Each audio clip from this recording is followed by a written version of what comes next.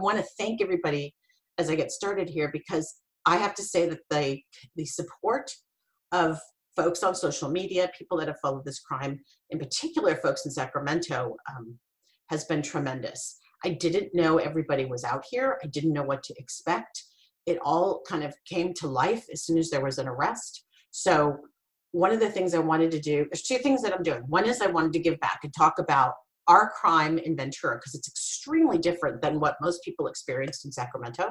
Right. The other is that I'm hoping one of the ways I can potentially earn some money during this time, and also through court if we get there, is by having advertising on my podcast. And in order to get ads on my podcast, I have to have a lot of subscribers. So I'm going to try to provide good content, thought-provoking content at the Lawyer's Daughter podcast, and hopefully engage more people. And my only ask of everyone today is tell people about it, share it, get people to listen.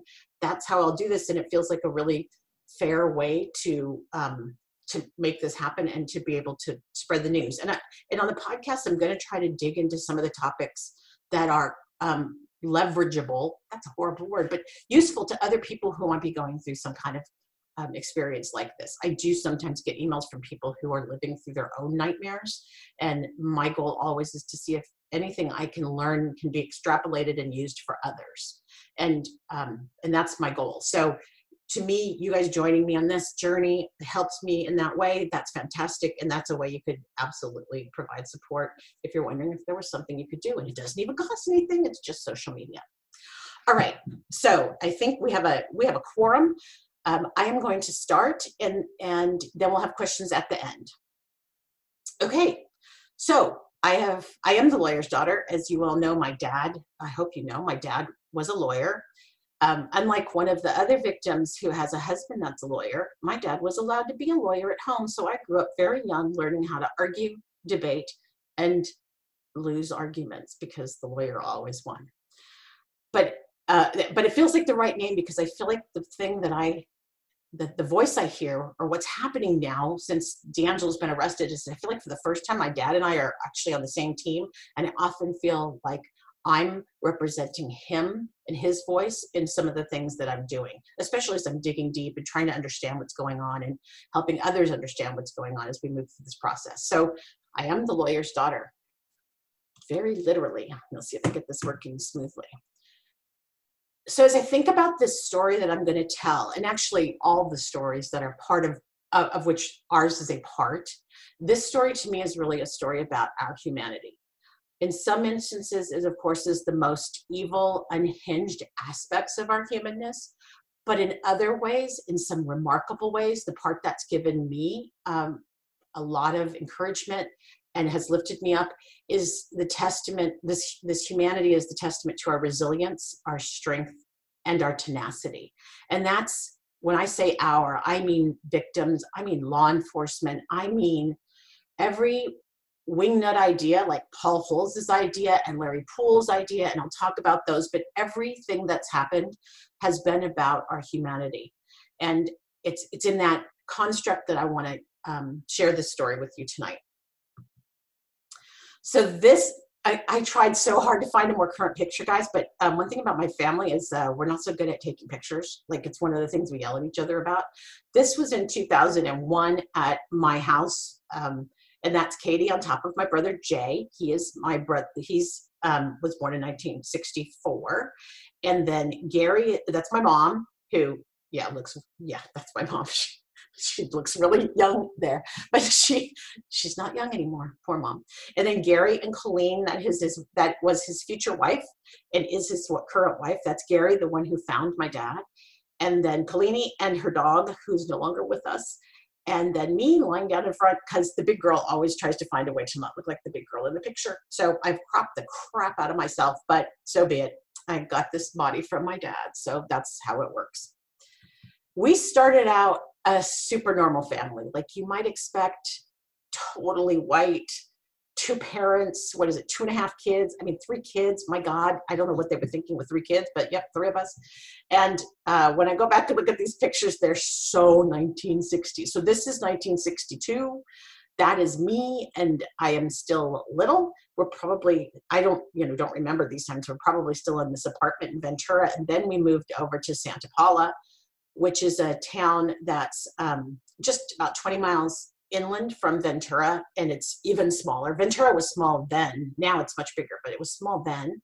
And we lived in this cute house, 1200 Fern Oaks Drive. And you can see Jay down there. He's kind of down here in the bottom. And there's Gary just born. So this must be 1967. I did my best to try to group these as close as I could to the ages, but I'm guessing two. In 1967, my dad hired a secretary. And that is a key point in this story, because this, as you can see, that's his office and where we would go visit him. And he was an attorney in his own practice by then. And his new secretary was, of course, Charlene. She joined us as Charlene Doyle. She was married to Mike, I believe, at this time. And she was the coolest secretary, because all the other secretaries, and I hope none of them are on the phone, all the other secretaries were more secretary-ish, like with the cat-eye glasses and the big, Reva was the one I remember most, but I loved her, the big red hair, big hair, and the glasses. And suddenly here comes what was called a sweet young thing back then. Charlene came walking in. Now she's married, so she doesn't look threatening or anything, but for me as a 5-year-old, she was completely hip, like the hippest person, coolest person, grooviest gal I knew. And she wore all the current styles, including mini skirts, and oh my gosh, she just had long hair. That was a thing, to have the long hair. So she was this remarkable woman that was a big deal for me. And it's funny because Gary pretty much knew Charlene his whole life. It felt like I knew her my whole life too, because I was 5. That's not a big deal. I mean, I just remember she was new and that she was really cool. And so she was around, and we meanwhile, we'd come up to Sacramento. This is in my grandmother's front yard on Palm Drive in Sacramento. We would, that was the typical kind of big house with the big yard, with the big picnics where all the relatives came and everybody brought stuff. And so we hung out as a family for a long time. My dad's dad was up here in Sacramento too, so we would get to see him on occasion, not as much because his newest wife didn't particularly care for the Smith kids, but my mom would make sure we got a chance to see him when we could. Anyway, this is Christmas. That, ironically, after I didn't have a lot of these pictures because they were slides, because my dad shot a lot of slides. He's holding one of those slide viewer things, which for the youngins meant it's just a light box, but it's in a little tool so you can see the slides. He loved taking slides and taking pictures. I will also tell you, my mom still has this white Christmas tree in her Christmas stuff, and someday I'm going to have to get rid of it.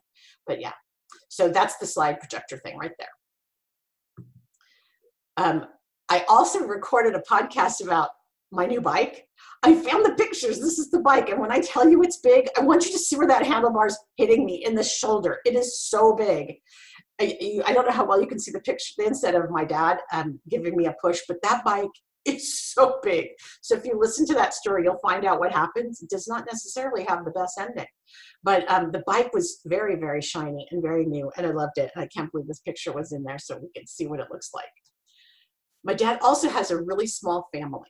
It was he and his brother, and that is his brother, Don, and he is Navy, and he would come in every once in a while to see us. Like, I remember Uncle Don was just kind of this figure that would show up and then go away. And he and my mom are really close because he really looked at her as a big sister. They've stayed close, even despite a divorce. They stayed connected. And that is, he just showed up one time, and that's him showing up and us getting a quick picture with Uncle Don. And then this, I just include this picture because my brother claims that he can no longer be tickled, and he has told his children that. And I swear I've never touched him. That's actually totally proof that I totally abused my brother, but it was so worth it. And Jay did too. He just looked sweet here, and he was always the ladies' man, but he abused my brother too. And then this one's great. And I think my mom must have shot it. And my mom would hang tinsel. This was a thing back in the 60s. You put tinsel on your tree. It was spectacular. I can't do it now because I have cats, but she would hang an individual piece of tinsel on each little branch nub. Like it was a thing. It took her like 2 nights to do it. I remember just sitting up with her one night when she was carefully, maybe a little OCD, but putting those little tinsel things on there one at a time.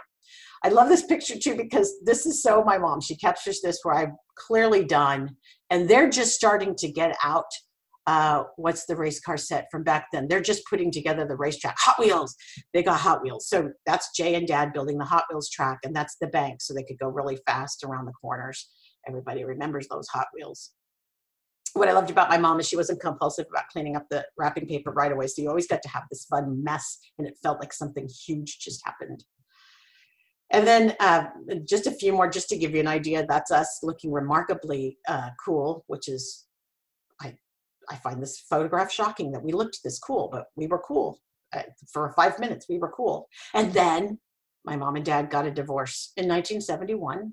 71, I think, is when it happened. And Charlene became my dad's girlfriend. He was her girlfriend before they got divorced, as you might have figured out. But this is when it was official, and she was hanging out with us. And the first time, I love this story so much. One of the first times we were hanging out with Charlene, and it wasn't very figured out, is we were in the car and the kids are in the back seat. And if you're older and you remember when the 2 adults were in the front seat, the kids in the back seat would always lean up and over the front seat. Like that was the thing, to lean in over the front seat. And that's how you could participate in the conversation. That's how you could somehow, be in it. And so my dad ran into Save On to get something, and Charlene's in the car with us. And my brother comes up on the back of the seat, grabs the headrest back of the seat, as one did, and pulls off her wig, and then screamed in horror because he pulled off her wig and we didn't know she had on a wig. And I just will never remember the chaos that ensued and how hilarious it was. Charlene did not think it was funny.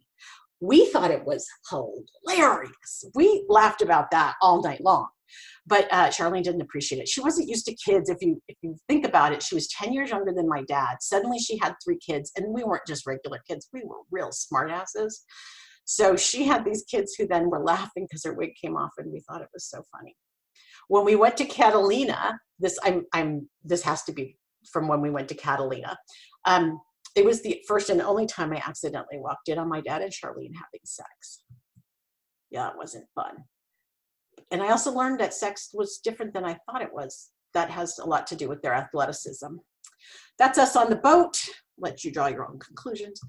And then they got married in 1975. This picture's really good. I did not know we had this great of a picture of them. It's in their house. My dad had a rental in Santa Paula in the lemon orchards, and this is at that rental. And so this picture of them in just about, I think that's the same, I think it's got to be the same Christmas that they got married. They got married on December 12th, and this is then right at Christmas. That's Charlene's grandmother, Gladys, who was a doll. I wish she was smiling here because I don't remember her ever not smiling. She was a super cool grandma, and we liked Grandma Herzenberg. And then, of course, the children, as one does, tots them out and all in their little finery. So yeah, and that was the same outfit I wore to their wedding. So it's got to be all the same time.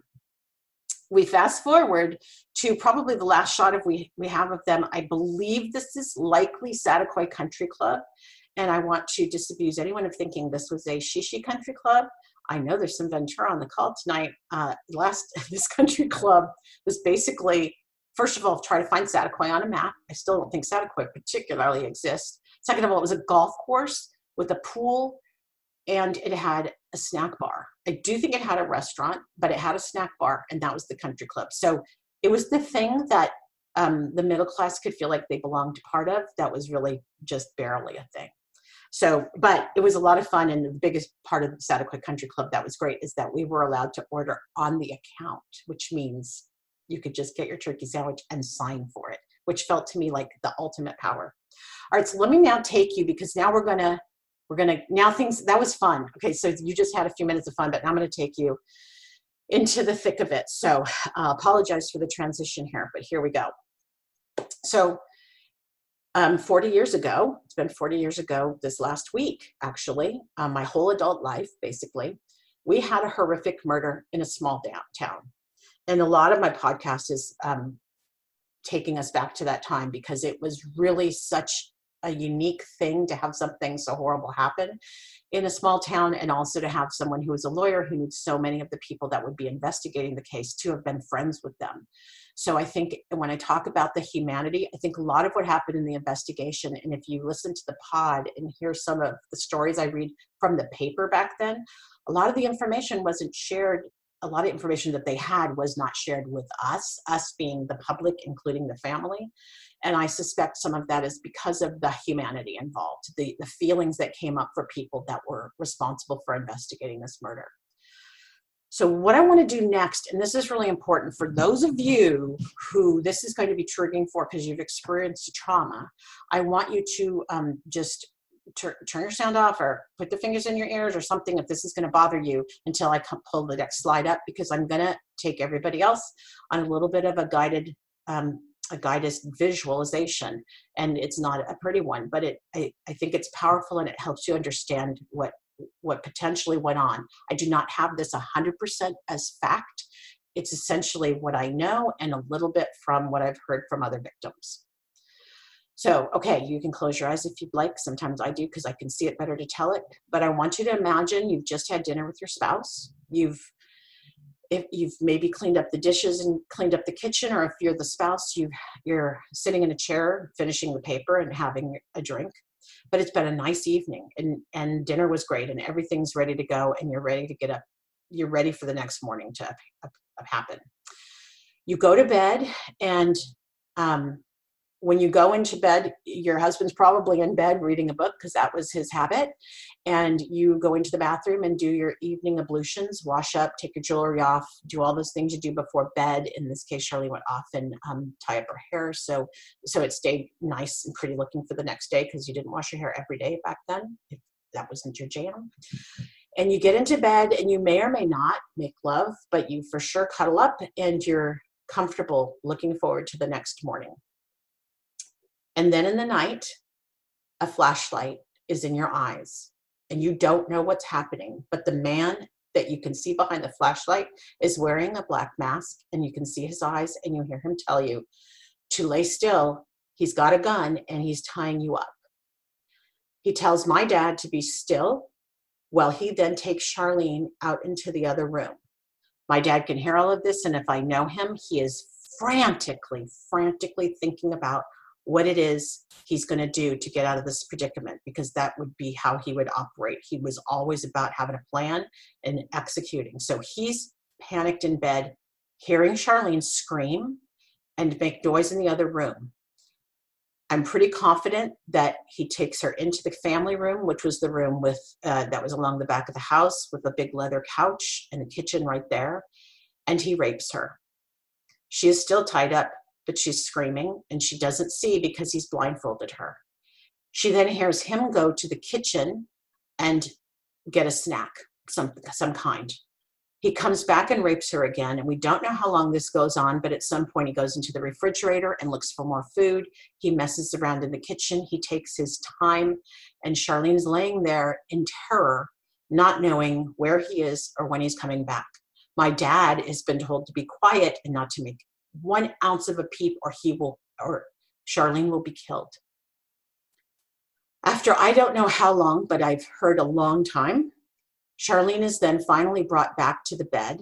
My dad at this point is laying face down. I don't know if he was this way the whole time or not, but he is laying face down at this point, and the man takes a log and he smashes my father in the skull. Charlene hears this, likely feels the splatter on her face. She is laying face up in the bed.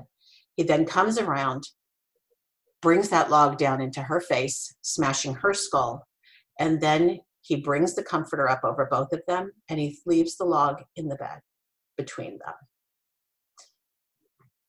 Okay, you can open your eyes, come back. I'm going to now take you, I'm not going to go through that grisly stuff anymore, but I wanted to give you a feel for what I'm able to live with, and that's about the most I can put together without just losing it. And I have to tell you, we didn't know all of that when I was a kid. I just did In the News podcast last night, and I just didn't realize how much they held back. We didn't know a lot of that. What they told us repeatedly is that the Smiths were killed in their sleep. And so I lived with that for a long time. What did happen instead, what did happen that I can account for is that my brother, Gary, who I'll show you in a second, that age, but my brother was responsible for mowing the lawns. And my dad's house is up here with the red arrow. This is a hill. You can't see this in a flat photograph, but this is a hill. These are avocado orchards and things. And this was my mom's house. And this is a school behind us, Poinsettia Elementary. So really, as the crow flies, maybe we were a mile apart, but you had to go up. This was up, and you had to go up and up and up and up and up and even up some more to get to my dad's house. And that's what Gary did that morning. At noon, it was roughly noon, he got on his bike and he went up to mow the lawn. And Gary was looked just about like this. I found this picture that was taken in the spring of 1980. So I thought I'd give you I think we were doing this before my graduation or something, because I think that's why. The other pictures, this is the happiest one. In the other pictures, we look so sad and so stern. But that's how little Gary was right there. He's 12, Jay is 14, and I'm 18. And that's how old we were at that moment. And when Gary went up to the house that day, he walked in to find that, to hear the alarm going off. He went in the front door, and the alarm was going off. And this is the alarm, that's their alarm clock, not an alarm like a house alarm. That was like, nobody had those back then. Very rich people had them. But this was the alarm, like a digital clock that sits on your nightstand. And it's the kind you have to beat to hell to get it to shut up because it didn't really do snooze very well. That's the alarm that's going off. And Gary first is thinking, this can't be right. Why is the alarm going off? I'm here too soon. They don't expect me. So he backs off. Then he thinks, well, it's still going off. And he keeps walking back. And he sees them in bed as he peeks around the corner and still backs up thinking, I can't go in. They're just getting up. And then he realizes nothing's happening. Nothing's happening. As it turns out, at least based on what I reread last night, that alarm might have been going off since Friday. This is Sunday afternoon. That alarm may have been making that noise for that long. Gary walks in. He knows that they're in the bed. He lifts up a corner of the comforter, and he sees on my dad's shoulder right back here. We always call my dad the great white whale, but he had again, same. He had a scar on his shoulder, and Gary lifted that up and immediately recognized the scar. I think he saw a little bit of my dad's face, but not really, because it was into a pillow. So that pillow, as you might imagine, as blood and seepage and everything, that pillow had kind of come up. So Gary really didn't see them. He called 911, which he had just learned at school. It just was going into effect in Ventura. He called 911 right there from the bedstand. So that's right there next to my dad. And they told him asked him what the house number was. He had to run out and get the house number because he knows their parents' house number. And then Gary ran back in and went into the kitchen at this point, where the kitchen phone was, again, landlines, and told them the address. And then they asked him to go wait outside. As he did, so he would be, right here is a retaining wall. He sat here on the wall waiting for the police to come, and Judge Lewis and Claire happened to drive by, who were friends of my dad's. They lived up the street, and they saw Gary crying and stayed with him for a while. Coincidentally, my mom, who was out in her realtor car, Ford Fairmont, 1978 Ford Fairmont, thing was a beast. She went to check she'd been out. She just said, I'm going to just make sure Gary got up there because, well, a good mom. She wanted to make sure Gary got up there. As she drove up, the neighbors, of course, were all out. You can't really see them in this picture, but across the street, people were out and looking because it's now a commotion. And my mom asked, what's going on? And the neighbors did a neck cut thing, like they're both dead. So that's how mom found out. Luckily, I'm so glad she went up there because she was able to stay with Gary. And then they came home, and Gary came running into the house crying. And that's when my mom told us, Jay and I, that my dad and Charlene were dead. And I thought it was my dad first. And I thought Charlene had shot him because my dad had this stupid concealed carry permit because he once tried a capital case and he got death threats in trying that case. I hated that gun. And my dad and Charlene would sometimes get into big fights, but no, they were both dead. So of course what happened next is everything started to break in the news. It was crazy. the store, this is the story. You can see there, it said the Smiths were slain as they slept. That's not true. Gary did find the beaten pair in their Clear Point bedroom. Clear Point was this brand new development up on the hill. And this is the front of the house here. They both had Thunderbirds because my dad got leases. That was in trade for his law practice. And then right here is where the logs were, as I recall. And this is the little nuance here, because it's not like a log like people think firewood. It's from fruit trees, citrus trees, and they are a different kind of wood. But I mean, the density and the way they work, it almost feels more like a bat than a piece of firewood would feel. A piece of firewood can feel kind of prickly and hard to handle. Well, citrus wood is very different, and it feels very dense. And so that's what was sitting here outside the house. And this is the bathroom window that he crawled through. I believe that's what they decided. If this wasn't exactly how he got in, he also could have got in here through the garage door, which was accessible by him coming in ahead of time, which he had done, and leaving that open for himself. And then this is the back of the house. Their bedroom's right here. And then the kitchen and the family room would be right here, just where you expect, just that common layout where you have those 3 rooms, kitchen, family room, bedroom across the back. What I think is interesting, and when the police told me about this green belt, is the green belt, they absolutely had one. So this is, again, a shot from above. So you're not able to see the angle of the hill. It's about a 30% grade, maybe. I'm making that up because I really don't know how to measure grades. But it feels like there was enough slant here that if I parked right up here, when they told me that he liked green belts and it was a serial killer, I parked here and I walked down. I was able to sit right here, and neither of these 2 houses could see me because I was that much below them. But there is no way, with my dad's house being over here, you would never have seen somebody sitting here watching you. And this house is down lower. So while it looks like it's in the view, it's not. It's actually down lower than they are, which is how everybody had this kind of sense of privacy. What I think is interesting is I believe when this complex, these new homes were built, this is the original homestead. And this road down here is typically very busy. It's called Foothill Boulevard. And looks like they go in and out onto Foothill, which would be dangerous. I suspect they kept this as an easement for a driveway that they never built. So these 2 homes just never got this driveway built, because that would have been expensive. It's a lot of land to pave. So there's the green belt. And it was chilling for me to sit there and realize how easily you could see into their home. Right away, like within 2 days, I think, of the murder, I was a suspect. I would like to point out that Sharon Stone's body, which I've always kind of admired, but in my head on there, but I had to do a polygraph test. I get more mad about it now than ever. I mean, it really messed me up for a long time. I would say a good 10 years. I felt like a crap that people would have thought that I could have killed my dad.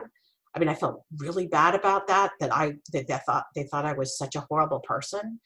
But what really angers me now as a grown-up, and now that D'Angelo's arrested and I know about all the other cases, is that they knew she had been raped that Sunday. There was absolutely no excuse for putting me through this. None whatsoever.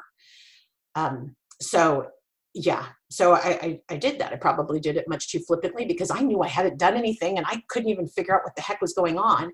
But it really has been something that's been hard to live with. Okay, oversharing, Jen. So the funeral, again, murder in a small town. So law enforcement's moving on this like crazy. They're pulling out all the stops. They're working like nuts. Last night's podcast about in the news coverage of that, they talk about the hours and hours of the detectives were putting in. This all was moving towards this funeral on Friday, where they were going to have a ton of police in this crowd.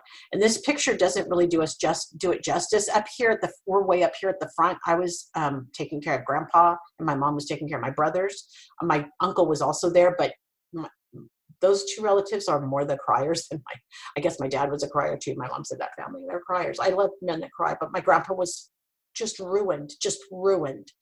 And then I guess there was standing room only in the back. I never looked, and there was even a balcony, which obviously is where this photograph was taken. So there were police everywhere. And this is an outside shot of that same day. Just looks pretty much 1980s to me, but it was, this was at a church in Santa Paula. It was probably the biggest church that we could find. We didn't go to church, but I understand why we needed to do that funeral there. It just, for me as a kid or just 18, it all just felt so damn complicated. Everything was complicated that happened in that time. Again, because lawyers everywhere and law enforcement everywhere and investigators everywhere, and then grief, but you kind of don't even have the space for grief because the adults are kind of grieving more in a weird way because they understand it more than the kids do. Anyway, that's what's going on in 1980. This goes on for a long time, that there are no leads in the case, no suspects, nothing. And look, Murder of Ventura Couple is filled with intrigue. Yes, there was a lot of intrigue, and I will actually talk about that more in my podcast because I want to get into some of those things, but some of it's unnecessary intrigue. Some of it my dad and Charlene absolutely are responsible for. They lived very Dallas-y kind of lives. Dallas was a soap opera way back in the day. My dad and Charlene, yes, they lived big lives. And gosh, you got to know it's great when you're the choice of the top 10 stories of 1980, you make number 5. I don't remember what made number 1, 2, 3, and 4, but what a weird way to be commemorated. That was the end of the year in 1980. There were no arrests at that time, as you might know. Unlike, I think, anywhere else, I think we are the only crime that had an arrest. And so we had a pretrial. And this is very similar to what we're heading into with D'Angelo. D'Angelo's slated to go to pretrial in May, coronavirus, so all bets are off. We'll see what really happens. But I've been through a pretrial before. I actually testified. And this started in November of 1981. They arrested a man named Joe Alsip. I can't believe I'm doing the same thing I've yelled at other people for doing, but I'm going to tell the story now because now it's 40 years. But Joe, I didn't think Joe had anything to do with it from the beginning. It just didn't make sense to me. He didn't seem that motivated, to be perfectly honest. And so he was arrested and he was held, and we had this pretrial. And one of the weird things that happened is that we had this minister who got involved. And he, ironically, I can go back to it and show you really quick on this picture right here. This is a church down here. This is my dad's house again, right around the corner, and this is a church. One of the fights I broke up from between my dad and Charlene had to do with her boyfriend sitting down here in the parking lot, Rick Atwood, at this church. This church gets to be in the story a lot.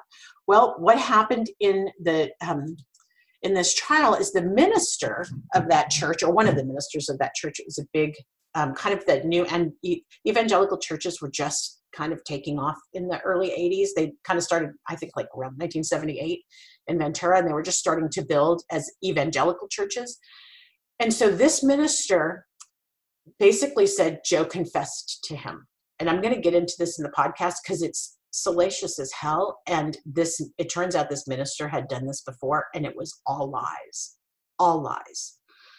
So while poor Joe was going through this public humiliation and this expensive encounter with going through defending himself in a pretrial, we had things like hypnosis going on. Gary had to testify. I had to testify that I washed the dishes because I did. Now I know those were D'Angelo's dishes. Back then, it just seemed like we didn't even know the relevance of the dishes other than they were out. And I kept saying they shouldn't have been out. Charlene would never have gone to bed with dirty dishes. And the reason I washed them is the irrational reason that probably everyone's experience is when somebody dies, you walk in and see something out of place in their house. They're like, no, they won't like that. I knew Charlene would not like the dishes being dirty, so I just walked in to wash them because that's like, she wouldn't like it. I know she was dead, but that's a rational thought, and this was an irrational act.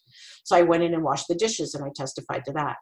So finally, though, what's really important here is you'll see that's April 22nd of 1982. That's when we find out Charlene may have been raped. Okay, that's the first time we're hearing about it. Again, we being the family and those of us out here that aren't law enforcement. That's 2 years later, guys. That's a long time. And it could have let me off the hook so much sooner had I known, but we didn't. So Alsip is ordered to stand trial. He had an alibi. But he was held over to stand trial. But then all of a sudden, something weird happened. And I think what it was, and when I go back to these articles, I'll get the actual specific details, but I believe the minister was outed as being a pathological liar. And so there was not enough evidence to hold him over for trial. He was let go, and unfortunately, these pictures did not do him a great service in terms of PR. They celebrated, as one would, and they drove around town in a limousine out of the top of the limousine drinking champagne. So not great optics. As a PR professional, I would not have recommended this, but wow, did it make for some good newspapering. And then the case goes cold. So we're done. It's 1982. There's nobody to convict. There's no suspects on the horizon. And now, like SpongeBob, or like any of those shows where the calendar goes, days are flying off the calendar, then weeks, and then years, and then decades. 2 decades later, I have my daughter, Katie, in 1999, and I think, I'll take her down to Ventura and go see some of the old neighbors and show off my kid. So we hop in the car. I'm a single mom by choice, not really by choice, but I wasn't married, so I decided to go ahead and have a kid without anybody else. And so when me and my mom and Katie head down south, I go to stop by the police department because I'm like, well, why not? Let's just check on how this case is going. I pop my head in, and they call up a detective who says, come in a room. I go into a room with him, and he says, I need you to sit down. Okay, don't put baby in a corner, right? I'm not a good one for why don't you sit down? He goes, okay, well, we want to let you know that your dad was killed and Charlene were killed by a serial killer. I sat down because that is like less than 1% of all murders. That blew my mind. At that point, 20 years later, I've read every true crime book there is, including everything by Ann Rule. And so I know it's extremely rare to have a serial killer. And then they explained to me this guy, my hero, Larry Poole, down at Orange County cold case, and I believe he's the hero of everybody in the Southern California murders, honestly. He had put together through MO first the 4 murders down in Orange County, which is Domingos, Cruz, Withune, and Harrington's. He had looked at the MO and then started to bring together the DNA. DNA is just starting to go nuts. It's the beginning of the 2000s. He had put this all together in the late 1990s, I believe. And so that is the breaking news, is there is a serial killer. And he had named him the original Night Stalker. I didn't love that name because they already had a Night Stalker, but it was enough to at least start to get the ball rolling, and we knew there were these murders that were all related. The next thing that happened is I'm driving home from work one day. I'm listening to KGO, which was a huge Bay Area station that I miss very much in its old, the way it used to be. And I'm hearing a story about a series of rapes in Northern California being tied to a series of murders in Southern California. And I hadn't heard from anybody, but I'm in the car and I got goose flesh because I knew that was us.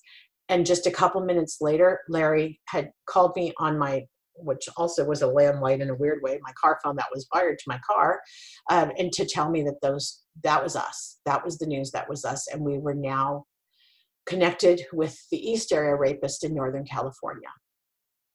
That was a big thing for me because I realized for the first time ever, I could potentially one day possibly meet some people who knew what my dad and Charlene went through. I didn't have any way to know that. They didn't even really know what day they died. It's still debatable which day they died. There's a lot we don't know about what happened with Dad and Charlene, but I thought, wow, someday maybe I could meet some of the people that lived through this and could tell me something about it. I didn't know how I'd ever find them. I was hoping maybe Larry Poole would connect me with someone one day, but Katie was still young and it just didn't seem a priority, but it was something I'd always held up hope for. I had always imagined meeting his victims, the survivors at that point, and someday. The next big thing that happens is we have the FBI. The FBI finally puts out a press release and goes national on the case, and that's in 2016. And it's also the same week that the god-awful shooting happened in Orlando, Florida at that nightclub. And so this hit the headlines and fell off the headlines rapidly because of that horrible, horrible shooting. But it was still important because this started to build momentum in the case. I think it caught a lot of journalists' attention. I suspect it is around this time that Michelle McNamara started to pay attention to the case. I haven't gone back and looked at her dates on this, but I know she wrote something for LA Magazine First. I didn't ever read it or know anything about it. I've never even spoken with her. We weren't talked to for her part of the book. So, and we only have a few pages in there, I think, based on some, unfortunately, the only set of articles that I truly hate, which are from a woman named Colleen Kaysen in Ventura. They are filled with mistakes, and I do not like the salacious way in which she wrote it, and I don't care for her very much. But that's unfortunately what Michelle based her research on, which is not a good way to base research. But it was important that the FBI got this out because then, as we know, the next thing that happened was the arrest. So again, the Southern California murders are still, we're not all together. None of us are together. We don't know each other. I don't know anybody in Southern California. Ventura is far away from Orange County, really, if you think about it. It's on the other side of Los Angeles. And Santa Barbara was never really playing well with any of us particularly. So we didn't know each other as a group. And then we have all these folks in Northern California that I didn't even know how many were still around or if people would talk or anything, but we have this arrest happen. And the most amazing set of events then begins. And this is, again, when I talk about the humanity, and I do smile about this part, not just because this mofo is in jail, but I smile because then something happened that's amazing and really about our humanity. D'Angelo gets arrested. He's then brought into court. I, for the first time ever on the day of the arrest, after my district attorney from Ventura tells me it's a 100% DNA match with D'Angelo, so I can breathe for the first time in forever, since I found out there was a serial killer, it's the first time I'm really breathing. I put my old name together with my current name. So I was Jenny Smith up until age 18, and I kept that name anytime I talked to the press. Larry Poole would ask me to occasionally do press things. He was like our concierge, our booking agent. And so I would agree to do some of those things, but mostly nobody knew Jennifer Carroll in Northern California was associated with this except for close friends. And I had legally changed my name in 1980 not because of anything you might think. I changed it because there were a lot of Jennifer Smiths. And if you recall, General Hospital had a storyline with Luke and Laura, only Luke was dating Jennifer Smith, and she was totally mobbed up because her dad was with the mob. And I knew he wasn't going to end up with her anyway. She was just trash. And there was no way I was going to be just another Jennifer Smith. So I just dropped my last name, became Jennifer Carroll, and that's who I've been in all my whole professional life up here in Northern California. So the reporters came out of the woodwork in Santa Cruz. And one of the things, I love this picture because this is one of the things I've held on to ever since my dad died. And one of the few things that we've been able to have. A lot of his stuff was put in evidence, including the whole wall of his bedroom. But Windrift Cologne, very cologne-y. I'm gonna, let's see, let me just take a quick look. I just wanna make sure hopefully there's, if there are questions coming, I can't answer them yet, but I will. So in the chat. Okay, so I was able to share what my dad smelled like. It's a good smell. It's a very cologne-y smell, but I can just open that. Well, first I can hold the bottle and feel it, but just that smell, as anybody knows, like when it smells like your grandma or somebody you really love, it's the best feeling. I might have frozen for a second. Can't tell. Let's see if I'm still here. Can somebody just come on and say if they can hear me? I can hear you. Oh, good. Okay. Okay, good. It's just this. Thank you. Thank you very, very much. Okay, come on, little slides. Advance. So we get to Sacramento and we go to court, and I was not there for the arraignment, the first one. I was actually with the reporter who was showing it to me live. But when we go to court, it's in the county jail. So we're not in a courtroom like you might expect. We're in the jail because the prisoners come down from the jail cells upstairs in an elevator, and then they let them out in what you've likely seen on television, this cage. So this is actually not our courtroom because I'm not allowed to take a picture of that. This is a courtroom where they let us come in and take pictures because they knew we kind of needed to you know anything about psychology, kind of sometimes you need to master your surroundings. They were one time, they were awesome, and they let us into this empty courtroom first, just so we could even go see what the cage was like, because it's we can't touch anything when we're going through the room, but it was really nice to be able to get up close and see it. So this cage, on the back of it is the door that D'Angelo always comes out of, and that there's an elevator right there that brings him down from upstairs. So that's what we see when we go to court. But the thing that happened in court that was the best thing is that we all met. I got to meet for the first time other survivors, or I mean, sometimes I don't consider myself a survivor, I'm like a victim, right? But I got to meet survivors.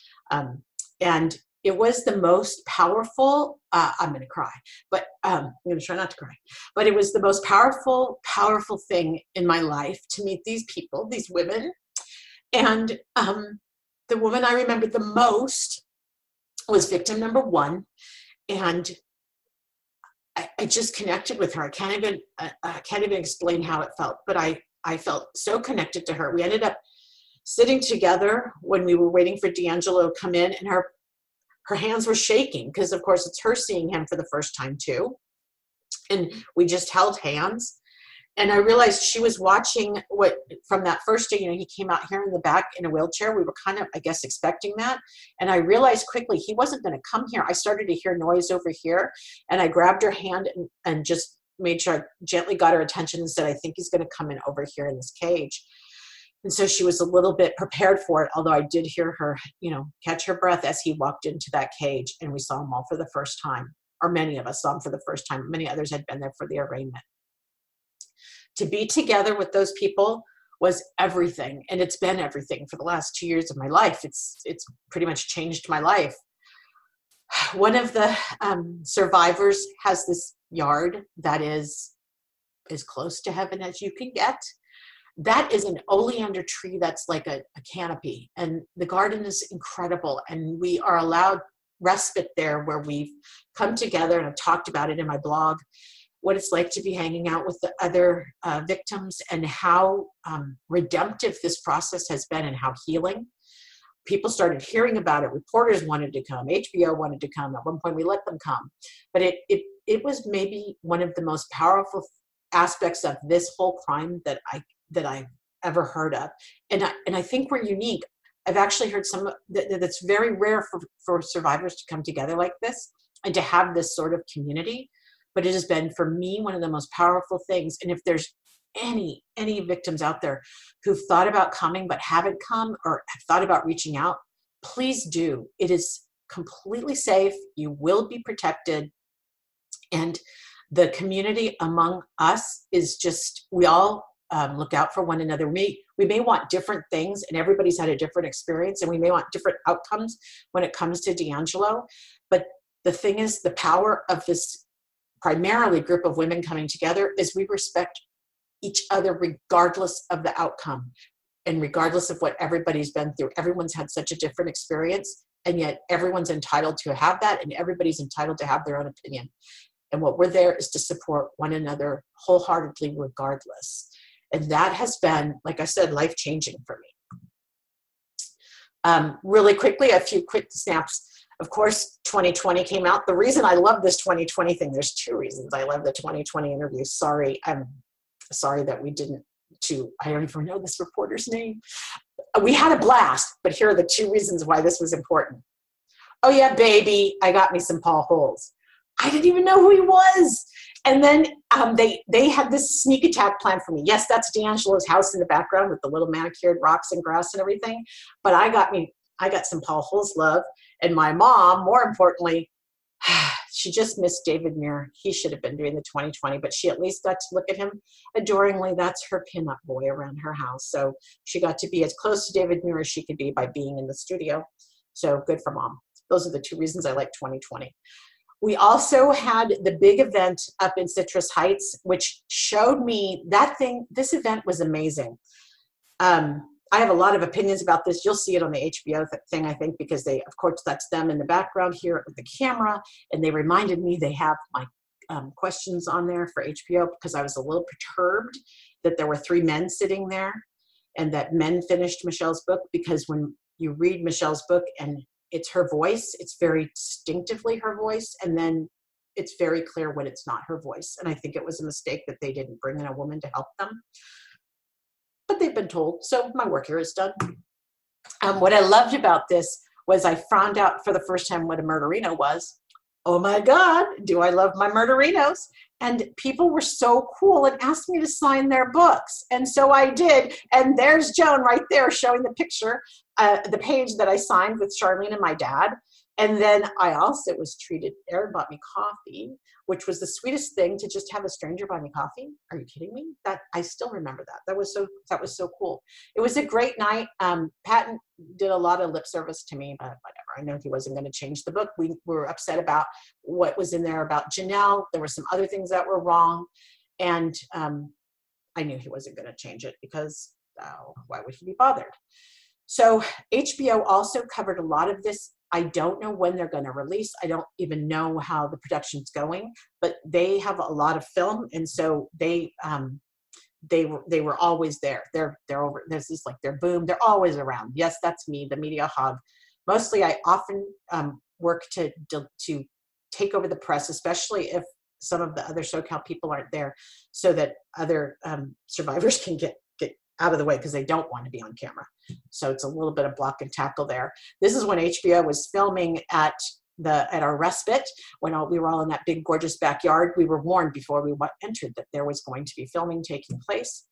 And then HBO was really interested in my murder book. So what you see there, here's my murder book. This thing is freaking huge.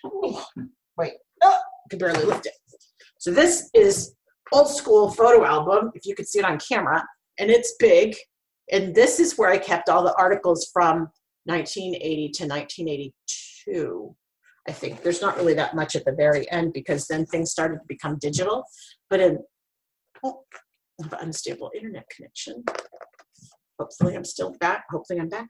But I kept newspaper articles, and that's a photocopy set of it there of these articles I kept because we didn't have digital access. We've even tried to find some of these digitally and they're not available. So now we fast forward and we talk about humanity. We're looking at the death penalty. I'm not in favor of the death penalty, but I don't care. And I'm going to do a blog and podcast shortly about what it means to have the death penalty as part of our case. It apparently gets us some additional rights as victims. So I'm going to do that research and share it with you. But moreover, I really don't have a problem with him getting the death penalty. It's the killing that I have a problem with. So I'm perfectly happy with him getting the death penalty. We don't kill anybody in California. And I think it would be very satisfying. What I'm a little bummed about, and I also did a podcast about this, about incarceration, is that with the death penalty, he'll actually probably have more privileges than he would have if he were in level 4, which is a level of Gen Pop, except it's not in general population. He would inevitably be in protective custody. But it is sometimes I do get satisfied with just being able to scare him. I just would like him to live in the fear that he managed to terrorize everybody else with.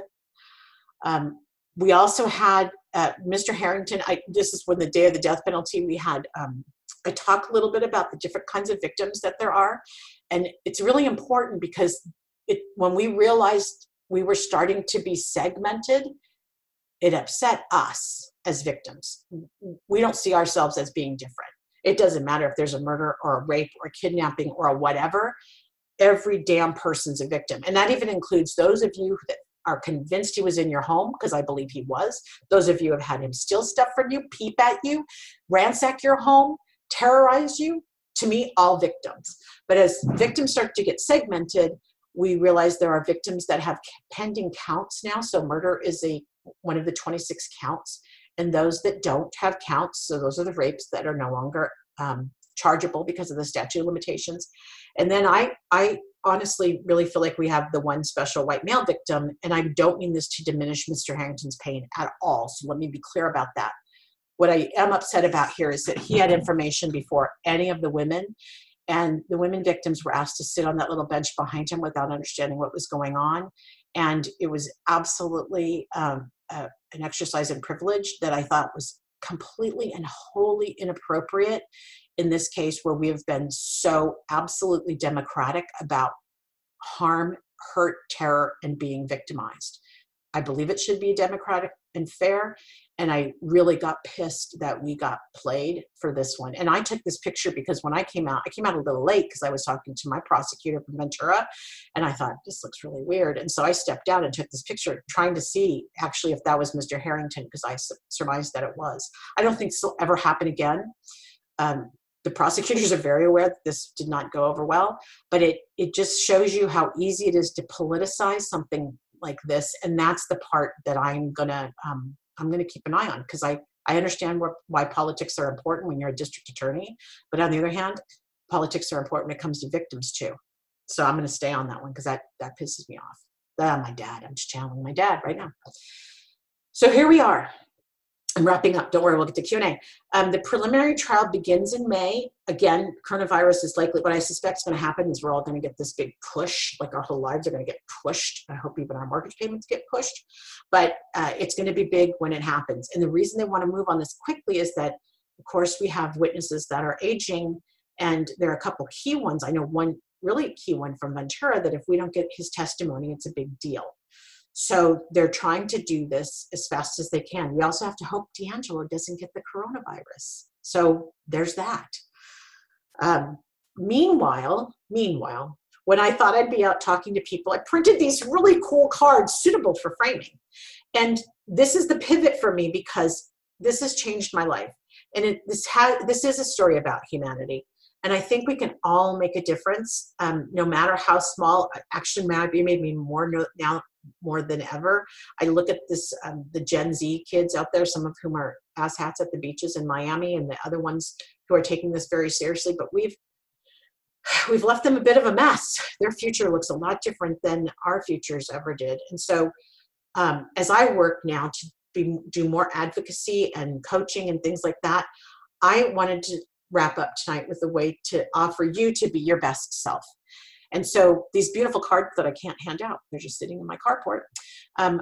This is the sentiment that's on the back. And this is the part that I wanted to share with everyone. And that is to be your best self. And the first step in that for me, and this is from my point of view, is to embrace your authenticity. And what that means, it sounds really cavalier to say embrace your authenticity, but what I really mean is tune into what you value most. Now more than ever is a really good time to check yourself and see what your values are, and then live by those. If you believe in honesty, live it. If you believe in charity, live it. If you believe in fighting for the rights of those that can't fight, live it. But find and embrace your authenticity, your values, and embrace that authenticity. The next one is really important. It's to be trustworthy. I have worked in the cybersecurity business for a number of years now, and the big joke there is that nothing's trusted, just absolutely nothing. Then overlay a presidency where nothing's trusted, and we have leaders who aren't telling us the truth. The only thing we can count on is being trustworthy ourselves. So I encourage everyone to be worthy of that trust, and I think we can rebuild it, but we have to own being trustworthy ourselves. The next one's super easy, and I think it's a lifesaver, and it's the seek to understand. When Katie was about 2.5, maybe 3.5, her teacher came up to me and said, there's the right way, the wrong way, and then there's the Katie way. She goes, always ask Katie, what's your idea? I swear to God, I still do. But that phrase, what's your idea, is so powerful. And I'll give you a scenario. Y'all sit down to this scenario because everybody can relate to it. Either you're the kid or you're the adult that you've been through this. Everybody sits down at the table. You're ready to eat. It's all go time. You're going to get food. It looks good. It's hot. Everybody's at the table. And one kid bounces up. And immediately, at least at my house, my dad would yell, sit down. And it would just shift the energy into this negative space. If only he had asked, I see you getting up. What's your idea? And heard Jay say, I was just going to go get the salt. Oh my God, that's an act of charity. He was going to get the salt. He wasn't going to make my mom get back up because that's how it worked back then. He was just going to go get the salt. That's a nice thing. That doesn't deserve anger. That deserves actually, thank you. What a great idea. While you're up, could you also get the pepper? That's all that asks for. So by asking what's your idea, you can use this at work, you can use this anywhere, but it helps you seek to understand. You can use that or say, tell me more. Either of those is the beat you might need to not get mad in a flash and shift the energy and have a better outcome. The fourth thing is to give grace. It's free. You can give it and then give some more. And I had a friend who taught me about this idea of giving grace. I'd never heard it called that before because I was raised by heathens. But giving grace is really that moment. And this is my favorite story that I use to bring the idea of giving grace. You're driving in traffic. Well, in the old days, we would be driving in traffic and we'd be in a hurry for some damn reason that we had convinced that we needed to do this thing. And suddenly somebody would cut us off and we'd get so mad. But wait, what if you gave them grace and said, maybe they have diarrhea? Tell me you haven't been there. Tell me you haven't needed to cut off traffic when you've been in that situation. You can just give grace that moment of like, you know what? I don't need to win this one. Let's let them win. You just shift the energy again and you create a marvelous space. And whoever you give that grace to is so appreciative and it costs you nothing. And then the last one, of course, is to acknowledge your good fortune. This is becoming a little more powerful than I thought based on where we are now. As I sit here right now, I'm still able to breathe. The thing I do every night before bed now is check my breath. Is everything okay? Do I have a fever? No? Okay, good. But if you have abundance, and none of us, I think there's very few of us with abundance in all ways, but if you have, it's telling me the internet is unstable. Oh, wait 1 second. But if you have any kind of abundance where you can give of that abundance, please do. This is so the time to give it. And that's some of why I want to share and why I pod and why I write, because I want to share what I learn, hopefully to help others. So if you have anything that you can share, any abundance you can share, I encourage you to do so. Now is the time. So with that, I will stop yapping. Like I said, the biggest thing you could do for me is to spread the word about my podcast, spread the word about the blog, put out the good karma for me. I've certainly gotten it back from all of you. I so appreciate it. And I am going to shut up now and I'll look in the chat for questions and or maybe if you want to talk, we can try talking too. You have to unmute yourself and we can do that. But I would like to thank everybody for coming, and those of you that would like to leave now are welcome. And those who want to sit and chat, here I am. We'll do this. I've got my glasses on, so I think I can see. Hey, Jen, can you hear me? Yes. Question, ma'am? You can hear me? I can. This is Chris. Okay. So I'm going to say I've had a very emotional journey with you tonight. And for so long, up until tonight, your message, although I'm a victim, I've had a hard time connecting it to these terrible murders. I was like, oh, that cannot be that man. And tonight, I've connected it. So that's been a little difficult. You're going to make me cry. I'm already crying. But I admire you and the strength and the message that you have and your family's endurance. Like, it's such a powerful message. And I love you and I love everything. You've been so vulnerable and you've never shared this with me because you've always taken care of me. And so tonight I want to take care of you. And I guess I'll leave it at that. That's my Sacramento bestie, who I just met through all of this. There's one of the survivors right there. You heard her on The Man in the Window. That's Chris, and she is. Chris, I'm going to share that's your backyard. Chris is like, Chris and Carol Daly have been our caretakers, and they are amazing. Their generosity, their ability to just provide comfort is huge. So thank you, Chris, too. Absolutely. Love you. Love you too. Other folks want chat questions? They can be all over the place, really. It's 40 years. I can handle it. So just unmute yourself and jump in.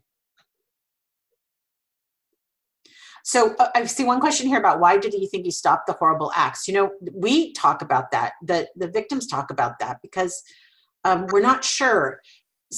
Many people in Sacramento will tell you he didn't stop. Many will tell you he was in their home in the early 80s. And while he didn't get caught, they are convinced they saw him in their homes trying. I suspect from my point of view, as I look at this as a whole, and I don't know all the crimes intimately well. In some ways, I protected myself from knowing the crimes because you just heard me talk with Chris.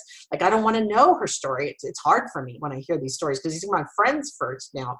But he really got off on his own agility and his cleverness. And I suspect both of those things started to wane. If you look at what happened with the murders, he was really starting, not to sound too much like Criminal Minds, but he was really starting to decompensate.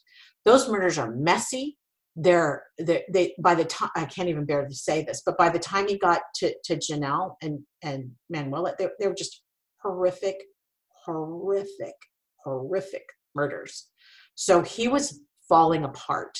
He may have wished he could have done more in the 80s up here, but I don't think he was able to execute in the way he wanted to. So I don't think we have any conclusive crimes, but there are many people that are convinced they saw him and that he was in their homes. So another question, if Joseph JJD, I always want to call him JDD, but JJD, has he talked about the crimes? From what we've heard, again, we don't get a lot of scoop, but from what we've heard, we have not heard that he's talked about anything. In fact, I didn't ask that. I met with the defense team last Thursday, and you can hear my podcast about that. I think it's the Friday date, 13th. When I met with the defense team, I met because they sent us that letter. So the people with the 26 counts that are pending, those are the 26 felonies, got letters from the defense team. Yep, from the public defender.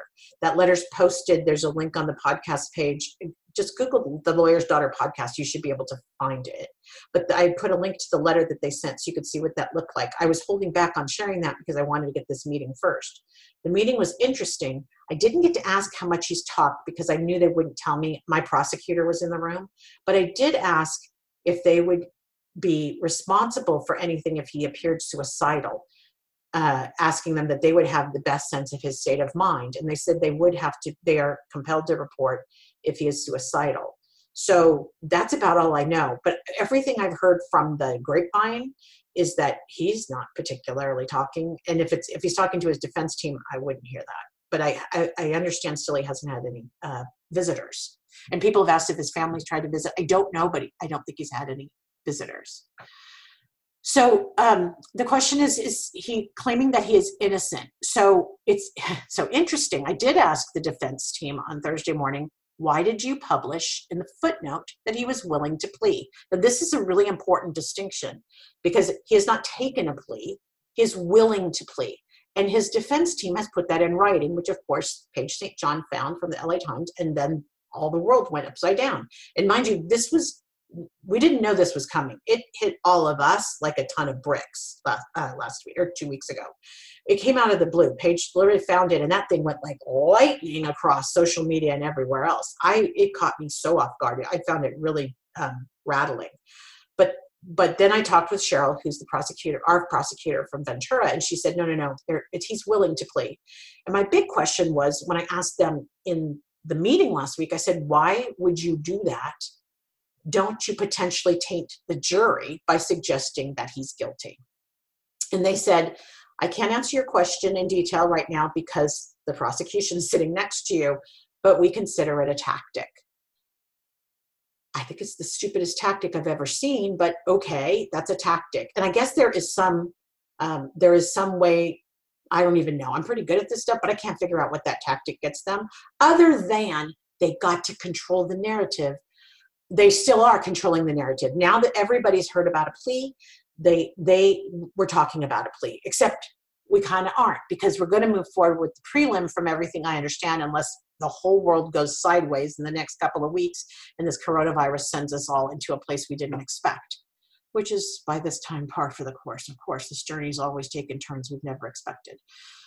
So yeah, I don't know if he is willing to take a plea. Let me be clear, if there is a plea involved, it will involve a negotiation, and victims get to be part of that. That doesn't mean we're the deciders, but we are the inputters, and the elected district attorneys are the deciders. And if you have an opinion about it, you are their constituent if you are in one of those jurisdictions, and you can call and say how you'd like the district attorney to act. So that is absolutely something in our political process that you can do as a constituent. Let me see. I might have missed some questions. So if it gets, let's see, did they uncover anything from the crimes in his house or his property? So again, that's word of mouth. I have heard that they didn't, that they did not. So we have evidence from various crime scenes like ropes, knots, ammo that's the same, of course, DNA, those kinds of things. But I have not heard that they found stuff at his house, which is a little disappointing, which also then makes the curious side of me think, where is all his stuff? Because we know he took souvenirs, but more importantly, in a non-digital age, he was able to remember phone numbers, addresses, and call people years after a crime.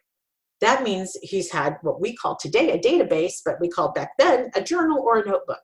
So I suspect somewhere, and we have the whole Sierra foothills, so I don't even know where that could be, but I suspect somewhere there is a place where he's got his stash, and we may never find it. Maybe it'll be 50 years from now, who knows, but I don't think he's going to tell us. Let's see, do you think he committed crimes in 2000 plus? I don't know. I suspect as he lost his agility, there was an interesting conversation on Reddit, which is evil place. Be careful if you go there, but there's a subreddit called EARONS for East Area Rapist, Original Night Stalker. And I just talked about this, I think last night in the podcast from yesterday. Someone speculated who does mental health debriefings with prisoners, like what's the state of this prisoner as they're moved from one place to another. And they actually said there are sociopaths and narcissists who are able to actually not be 100% that all the time, and could very well have had some sort of, I'm going to say moral, but I don't, Jalil wasn't moral, but could have had some sort of empathy for his children, and that is why he backed off. Also, he couldn't do it as well anymore. So that's another reason why he probably slowed down. Did he still peep? Yeah. Was he still an asshole? From everything I understand, yes. But very likely he didn't commit crimes because he thought he could get caught at that point. So interesting question, especially if there's any Ventura people on the line. How have my brothers been handling the last 2 years? So my brothers, like many of the men, the men involved with the rape situations and had wives who were raped, they don't want to talk about it. They don't want to talk about it. It does not make them feel comfortable. I know my brother's not thrilled about testifying. He absolutely will, but it would not be at the top of his list. And he always gets mad about how he was characterized back in the day, because that's what reporters do, is they characterize you. So he had to live with that. And I guess it was embarrassing. It was embarrassing for me. So I'm sure it was embarrassing for him. And then Jay's the middle child.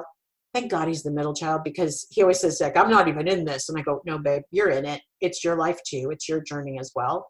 But he is, Jay's just always been the middle kid, and he has a different kind of resilience. And they both are married, and Jay's a stepdad to a great kid, and then Gary's got 2 kids, and luckily Gary's kids are still young. Sucker, he waited too long. I don't know what he was thinking, but and he's home with them now because we're all home.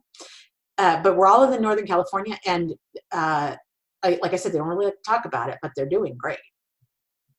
Okay. These are always the good questions. Do you know what the connection was to Ventura and Santa Barbara? And we have a Boyna grad in the house. That's my high school too, Boyna. Let's see. So guess what? We don't know why. Okay, one thing that could have happened, Charlene used to get her hair done. That was the thing when you had really curly hair, you'd go get your hair done. She did it once a week. She would get that done in Montecito, which is right there, basically in Santa Barbara, on the Ventura side of Santa Barbara. Could he have followed her from there? Maybe. I don't know. It's so random, and I don't think we're ever going to know, so I don't struggle thinking about it a lot.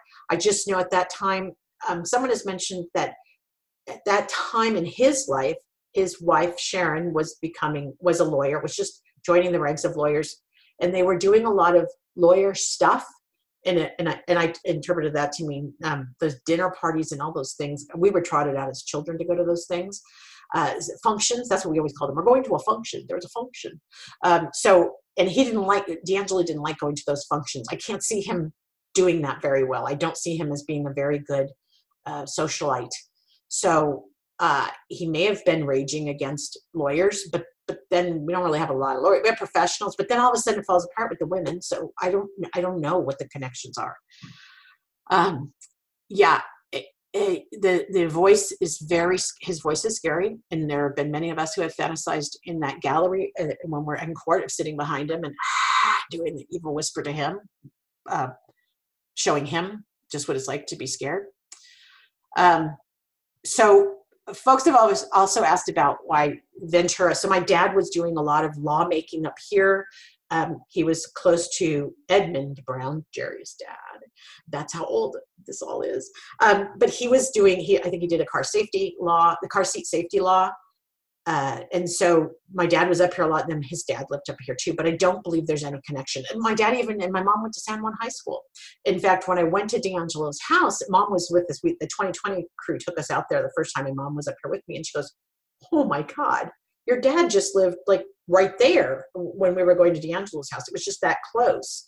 My dad lived in a Quonset hut, which is one of those bendy houses. Those, I don't know why, but he lived right there. Mom was shocked at how close they were to how close D'Angelo's current house is to where my dad's house was when he was a kid. So crazy, crazy. Any other questions? Hey, Y'all Jen, know you can always ask me questions at my email. That's on my website, jcarroll.com. I do my best to answer them. I also am kind of a bit of a Twitter addict. You're going to get my politics there, but it's also fun. It's a good time on Twitter. I love folks that are, we have a good crowd on Twitter. So if you tweet, join us. It's just, I think it's J. Carroll. What did I put? It's at the top. It's on this card right here. What is it? Hey, Jen, this is Lan. I have a question. Hi, Lan. How are you?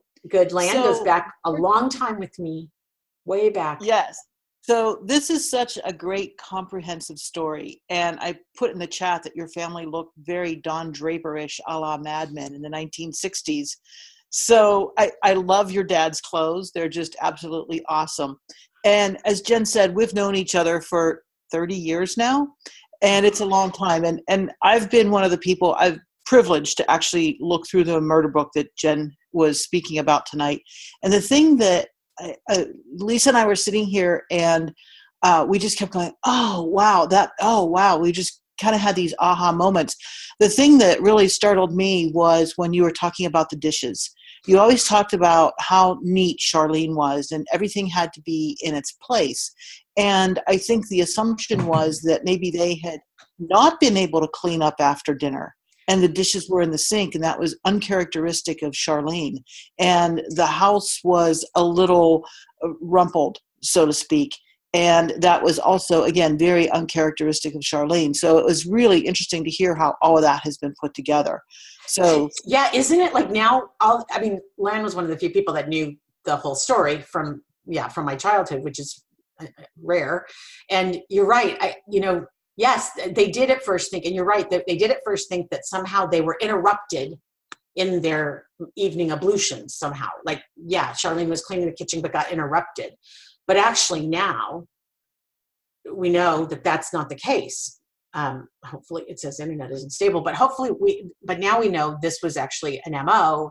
And by my understanding, my new friends' stories, I really have a better sense of what happened to them. And Martha, I didn't choose San Diego State because UC Davis was way better. And I do have another question, Jen. So knowing you as I do, I know what a righteous person you are and how you value the law, but you also want to debate it. So how do you reconcile the innocent until proven guilty with the fact that this is 100% a DNA match? That's got to be a little hard to wrestle with, I think, in some cases. I think so interesting that you bring that up, because I was just reading a book, and I can't remember what it was, but it was about defense attorneys. Since my dad worked in that capacity, I think I surprised the defense attorneys last week because they're like, "You're way too nice to us." And I go, "Well, I actually understand what you do. You need to do your job so we can fry his ass, right? Like, you got to do a good job at what you do as a defense attorney." But in this case, and I think DNA is really exceptional for this, and I do think it's a unique kind of evidence, But I think I've been saying DNA guilty, copyright, trademark. But I think there are certain circumstances when the evidence is so solid, it's almost, I can't say it's comical, because I know this trial and this process is vitally important. And let me explain why it's vitally important. Because I get to see people also say terrible things, and some people have said terrible things to me, particularly about Charlene. I know that there are still people out there who don't think we have the right guy. Some of those people I think are D'Angelo's relatives, but there are people who aren't convinced, or just the usual people who are cynical. So I think that's one of the reasons I am so gung-ho about this preliminary hearing, because at that point it will provide enough evidence, I think, not just DNA, but additional evidence that will bind him over to trial. And then we could negotiate a plea, because then everybody who's a doubter will know that we have the right guy. And so I don't know that it's rationalized, but it's more like how to use the law in a way that makes sense given the circumstances. I'm going to take just about 2 more questions, because you can tell when a meeting's over when everybody starts leaving. But that's not a criticism. That's just how it is. And I love that. But also, I'm going to collapse after this too, because I get my adrenaline going for these things. Let's see. Here's one. Do you think, this is a good one. Do you think D'Angelo knew his DNA at the crime scenes would eventually catch up with him? I do not. In fact, here's one of my theories. See if you'd like about this theory. See what you think about this theory. So one of my theories is that D'Angelo was committing these rapes, and back in the day, they had a 3-year statute of limitations. He was compelled, and I think that at some point Sharon found out, his wife.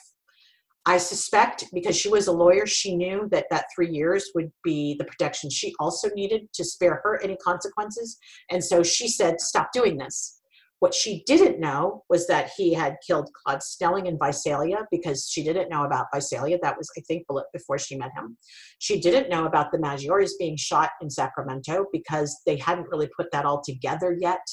I think they suspected, but I don't think that really got put together until later as part of the whole big picture. And then I don't believe she knew about the murders in Southern California. Then my theory says, okay, Sharon then finds out. So she thought she was safe, but then she finds out these other things have happened and he's responsible for felonies that can be charged for the rest of his life. She separates from him and tells him, you need to kill yourself if you ever think you're going to get arrested, which makes sense to me. He was 72 when he was arrested. That feels about right. He's lived a life. He's lived one hell of a life, a better life than the rest of us. And then he doesn't get to kill himself. So he's trying to do it in jail. Although last week I was told if he had wanted to kill himself, he could have done it by now. But I suspect the reason he's willing to plead is that he does not want to put his daughters, who still live in the Sacramento area, through the shame, humiliation, and embarrassment that they're going to face. And I feel for them. I really do. But they're going to hear it every day. And you cannot hide from that when there is a trial going on, even if it's a preliminary hearing. So that's my hypothesis. I don't think he thought the DNA was there. I don't think that was something he gave to you-know-what's about. Oh, some people like my wife theory. That's good. Okay. So I'm going to wrap up. I so appreciate you all taking your time on your coronavirus evening. Please, please stay healthy. Stay away from anybody who has the virus. I need fans, so I don't want any of you getting in any trouble. And join me on Twitter. There's also The Lawyer's Daughter on Facebook, but that's mostly if you just want to know what I'm publishing out that's new. And I thank you so much for coming tonight. It's been great. Good night, everybody.